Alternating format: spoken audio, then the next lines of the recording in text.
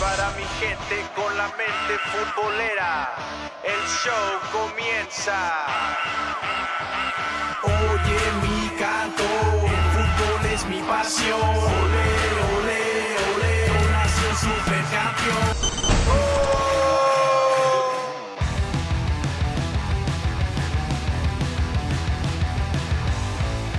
Gente bonita, gente preciosa, bienvenidos una vez más a este su show favorito que se llama Mente Futbolera. Mi nombre es Israel Sandoval y antes de presentar a la familia de Mente Futbolera, quiero agradecer al buen César Procel por el espacio que nos da cada sábado aquí en Encanchados y en TUDN Radio Houston. Y ahora sí, presento, pues ya saben, ahorita Sony Punk, ¿para qué molestarlo? Está disfrutando de este inicio de nueva etapa de su vida, de hacer matrimonio.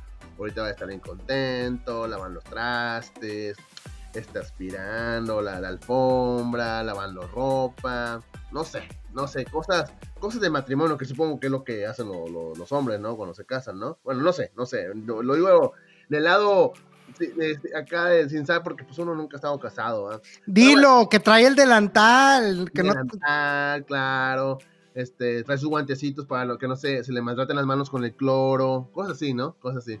Bueno, ese que escucharon es el incomparable Caballero Naranja, Edson Ochoa. Edson, ¿cómo estás?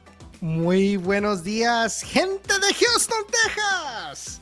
Les habla su amigo Edson Ochoa desde el mágico Valle de Texas y estoy muy contento, Misra, de volver a seguir platicando de fútbol, aunque sea sin el pobre de Joel, pero muy contento de que haya tomado este paso y haya por lo menos uno de los tres ya haya dejado la soltería. Sí. Fíjate que no es normal que algún integrante de Mente Futbolera esté casado, no es normal.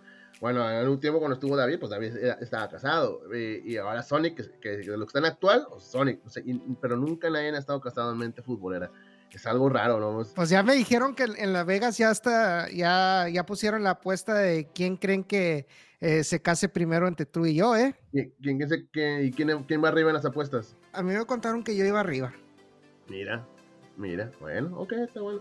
Y bueno, sí, y bueno, nosotros acá nos la pasamos muy bien en la boda de Sony Punk, que fue el fin de semana pasado.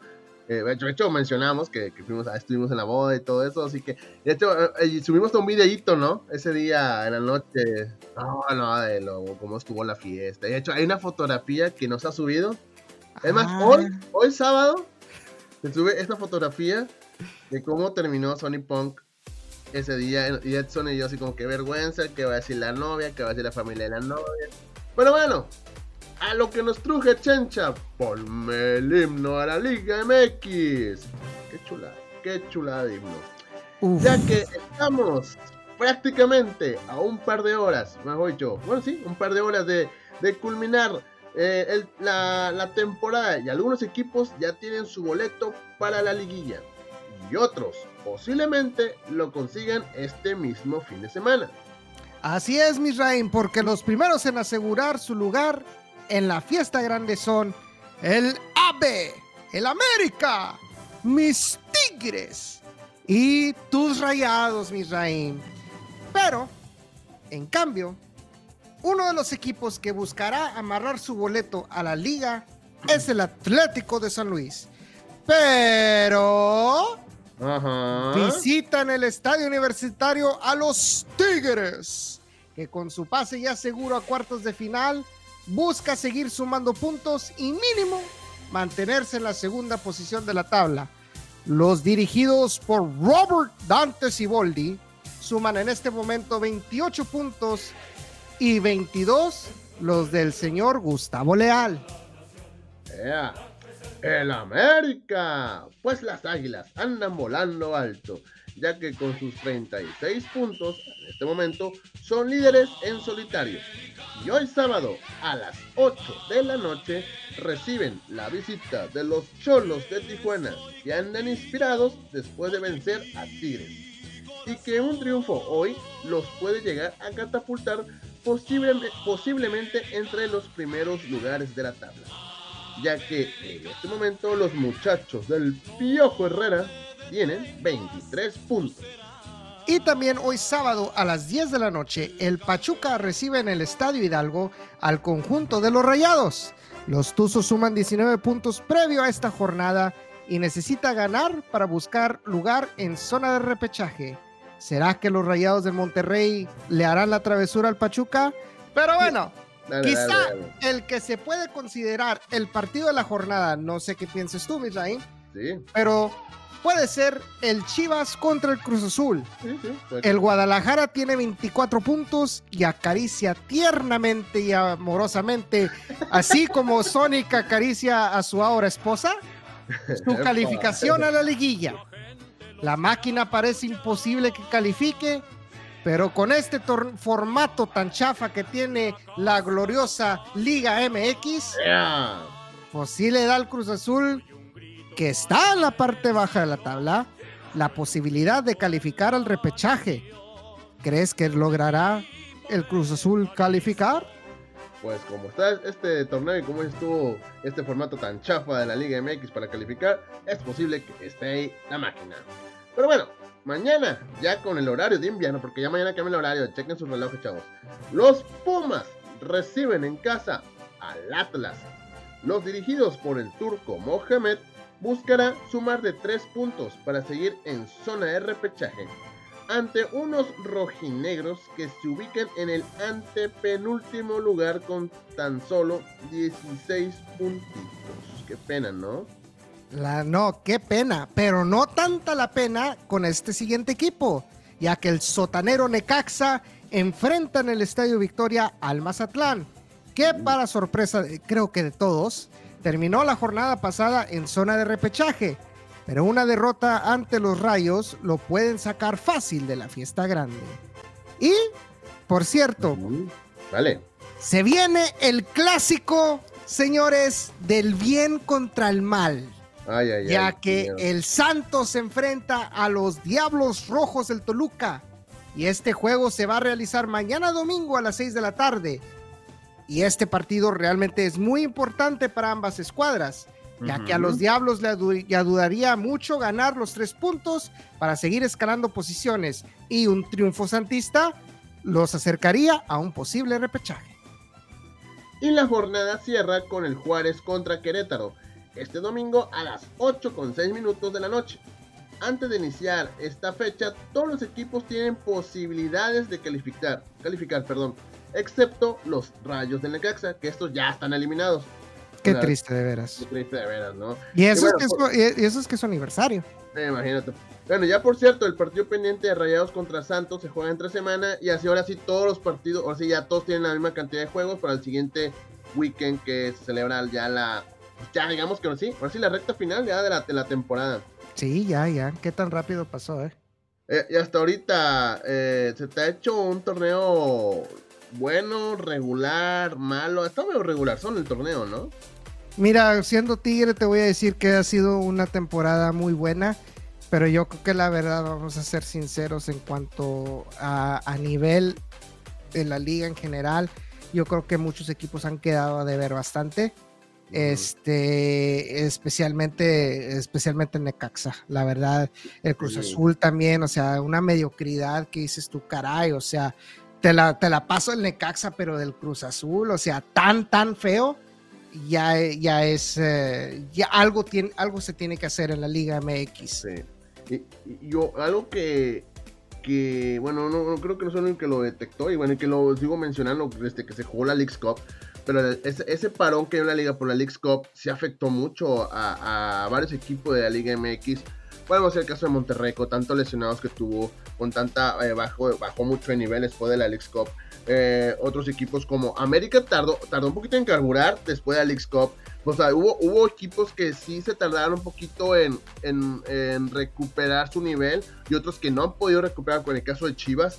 Que Chivas iba muy bien, aunque se mantiene en los primeros lugares de la tabla, sí, futbolísticamente sí dio un bajón, y de repente hubo partidos que parecían ganables y no lo ganaron, y aunque creo que la situación que ha pasado, más allá de Alexis Vega y todo eso, pues también creo que desconcentró un poco el equipo, aunque ha logrado algunos triunfos que lo mantienen todavía en los primeros lugares de la tabla, pero en sí, creo que la liga ha estado muy irregular, sobre todo por ese parón que hubo por este torneo entre la MLS y la Liga MX. Creo que eso es lo que es parte de, porque o sea, hay que agregar otra cosa, que todo eso no es nuevo, que ya tiene rato, no tenemos descenso, no, hay muchos equipos que tiran a la hamaca, como el Necaxa, dice, pues no hay bronca, no voy a descender, puedo jugar mal el resto de las temporadas mientras no haya descenso, puedo quedar en último lugar, no va a pasar nada, tal vez una multa económica, pero no me voy a descender, o sea, deportivamente no hay un castigo, así que... Fíjate, ¿sabes qué es lo que deberían de hacer? Y yo lo puse para la USL Championship, ¿verdad? Pero yo creo que debe de aplicar, aunque no necesariamente, porque no son franquicias como aquí en Estados Unidos, pero yo creo que la verdad sí debe de haber como por ejemplo en la NASCAR, después de 3 años, si tu carro sigue en esos 3 años constantemente los últimos 3 lugares, o sea, de todas de esas 3 temporadas, te quitan la franquicia, por así decirlo. Yo realmente pienso, si no va a haber descenso por X o Y razón, tiene que haber consecuencias más severas para estos equipos para que no se tiren en la hamaca. Exacto, porque si vamos a ver eso se va a repetir, esta historia se va a repetir. Cruz Azul es el mismo caso, Cruz Azul puede tener varios torneos y pues total no pasa nada, no voy a descender. O imagínate un caso como si manejaran el descenso como se maneja en varias ligas de Europa. Imagínate, ahorita en Holanda, el Ajax, un histórico, puede descender. ¿Sí? Exactamente, porque tiene un mal torneo. Imagínate, los históricos de México que desciendan porque tienen mal torneo, como actualmente... Mira, vamos a ser sinceros, quitaron el descenso porque Chivas estaba en peligro del descenso, aunque se enojen algunos presentes. Sí, no, yo no me enojo. No, yo no me refiero de ti. Ah, la tostada. ¿Quién tienes al lado? Ah, ya vi quién tienes al lado. ¡Ay, espérate, no me pegues! Caray. Se escuchó el zape hasta acá, Pero bueno, cambiamos de tema, ya que es momento de hablar del campeón de la US Open Cup, el mejor equipo de Texas, el orgullo de Ashtown, la máquina naranja, nuestro heroico Houston Dynamo. Oye, mira, la neta se me está haciendo una eternidad la espera para este segundo juego. Pero eso sí, estamos a nada de que se vuelva a enfrentar el Houston Dynamo al Real Salt Lake en este round 2 de los playoffs. Sí. Este partidazo será este lunes, ahora sí por fin, este lunes a las 8 de la noche en el America First Field. Muchachos, Edson, gente que nos escucha, ¿qué creen que sucede este lunes en este round 2 de esta llave entre el Dynamo y el Russell Lake? Edson, ¿qué opinas? Está interesante, ¿no? Está interesante porque como lo mencioné la semana pasada, el Dynamo no ha sido muy bueno de visita.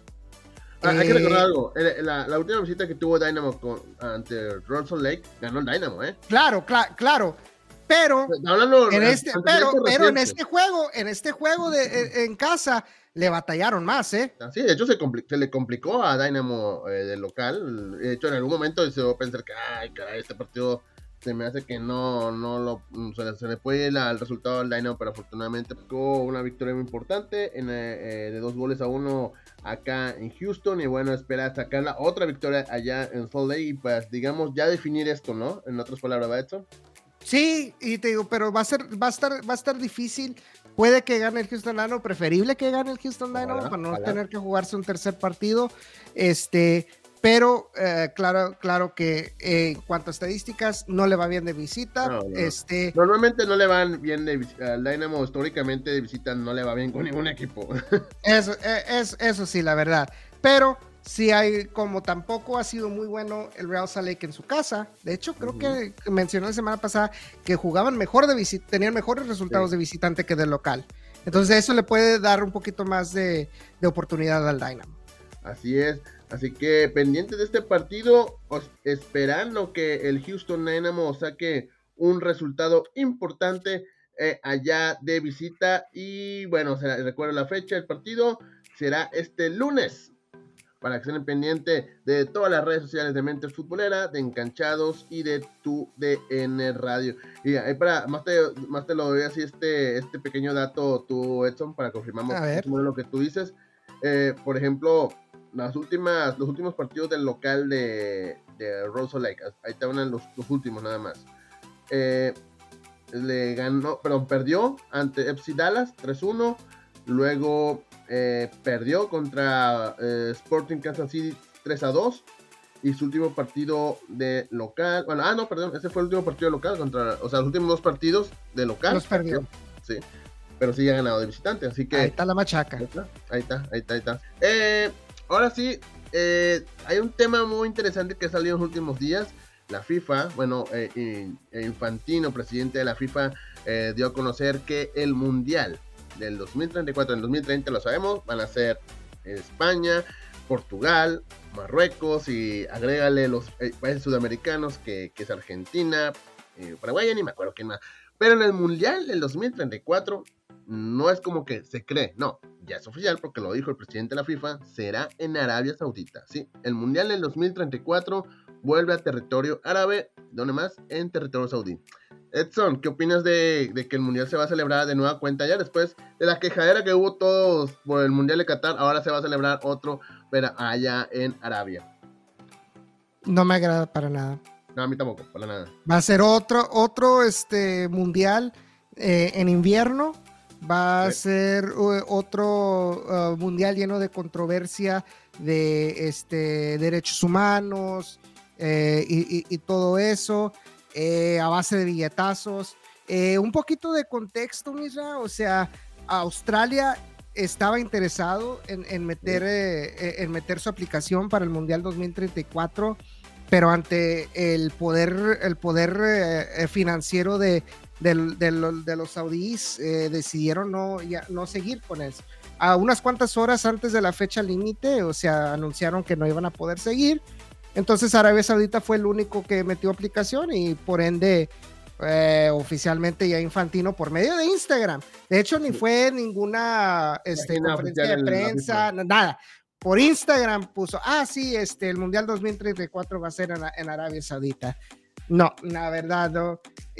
Yo pienso que debería de ser un poco más, con más variedad. O sea, no sé, me mencionaste tú antes de que empezamos el en vivo, Misra, de que se debería hacer en Japón, o sea, en un país así, o sea, porque que tiene mucho que no se ha hecho allá en Asia, ¿no? Sí, claro, también. Y también me hubiera gustado que fuera en Australia, porque nunca he celebrado un mundial en Oceanía, y se supone que el mundial quieren llevarlo a todas partes del mundo. Bueno, ya lo hice en un país árabe, ahora dale un chance a un país de Oceanía, ¿no? Que nunca ha celebrado un mundial por allá, y que no es normal que también selecciones de Oceanía participen en un mundial.